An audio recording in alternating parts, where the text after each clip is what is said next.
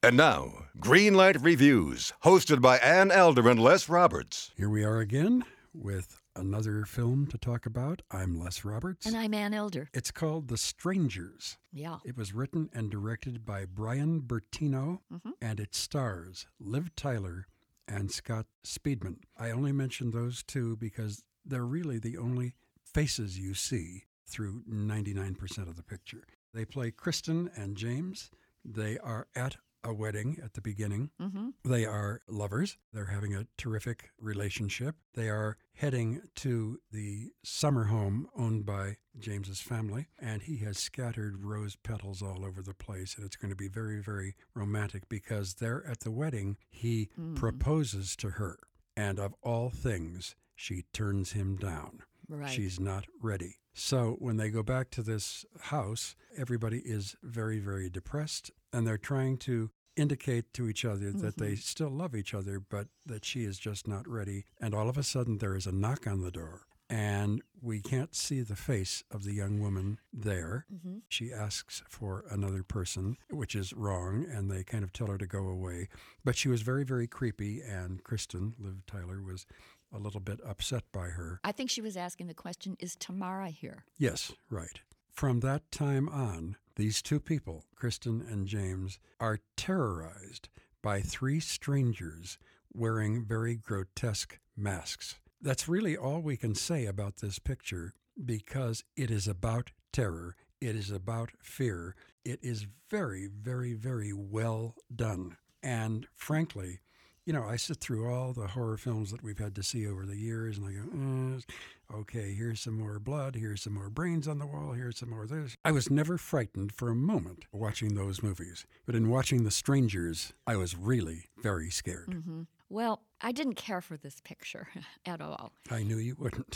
Here's my problem with this movie. This is a movie, again, that is in this new genre called terror porn, but I'd like to call this movie a snuff film because that's exactly what happens. These two characters have no shot at getting out alive. Now, sometimes horror movies, the ones that I think are the most successful, you have a gang of people that are slashed and beat up and all kinds of crazy things happen to them, as in, you know, the Freddy Krueger movies and the Friday the 13th and so on. Sure. Halloween. But always 2 or 3 people get out alive. That makes you have a certain sense of completion or a certain sense of hope when you are watching the movie because you know that someone will survive. That's the formula. This movie is not that formula, and I don't dig it. And I think that no matter how you slice it, how you frame it, you can polish it, you can shoot it, you can hype it, Strangers is nothing more than sadism. Pure and simple, folks. It's about cruelty, it's about stabbings, it's about horrible events that will make your skin crawl. If that's what you want, then The Strangers is for you. But I want to warn people, there is no moral value to this film. Everything is arbitrary.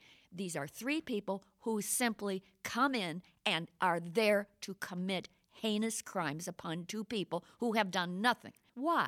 The line at the end of the movie is, because you're home. Now, I'm sorry, Les, that does not make for a great screenplay. There's no plot there. It's just out and out terrorism.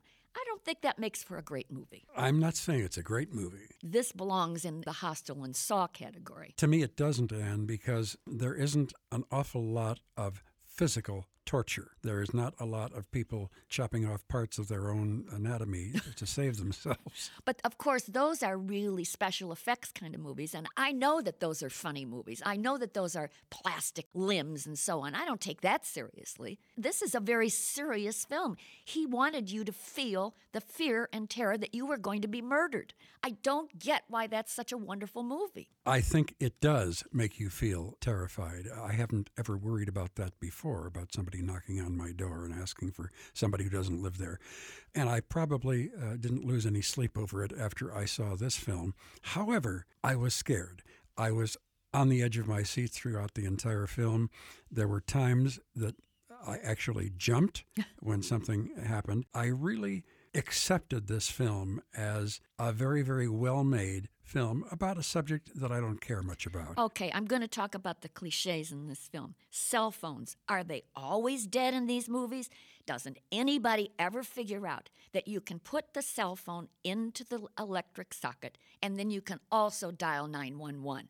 Liv Tyler puts her dead cell phone in there, but she doesn't dial 911. Instead, she hovers and shrieks, and then she grabs a kitchen utensil, a knife, and sits there like an idiot waiting for these 3 psycho people to come and murder her. I cannot tell you how stupid everyone is in the movie. This is why I find this kind of a movie so arbitrary. Why can't people finally beat the evil guys? I don't understand this trend in movies that the bad guys are going to murder the good people and that they get away with it. It is a strange trend, I think. How dare they? I didn't really believe this film. Okay. But it did scare me.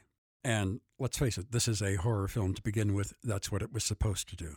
As much as I dislike the subject matter, I am giving it a yellow light. I think Brian Bertino has a big future in films. I just wish he had sat down and written a really cogent, literate script. This was banal and cliche-written and maddening and sadistic. So for me, you guessed it, The Strangers is a red light. No kidding. Yeah, I know you're Okay. surprised. Yes, very, very surprised. So, The Strangers, written and directed by Brian Bertino, starring Liv Tyler, who was very good in this film, by the way. Yes, she was. I agree with you. And Scott Speedman. I gave it a yellow light. I think it is very, very well done trash, and didn't give it that much elbow room and gave it a red light. Until next time, I am Les Roberts. And I'm Ann Elder. And we're looking forward to seeing you having a great time at the movies.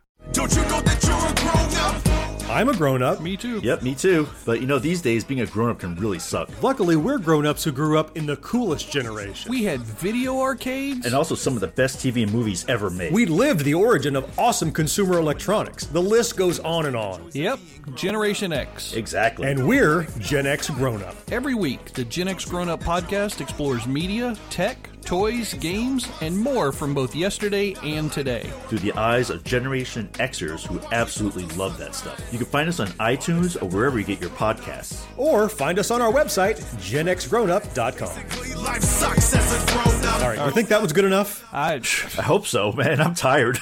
Who listens to a promo on a podcast and then goes and listens to a different podcast? Right. I've never done it. No. Right.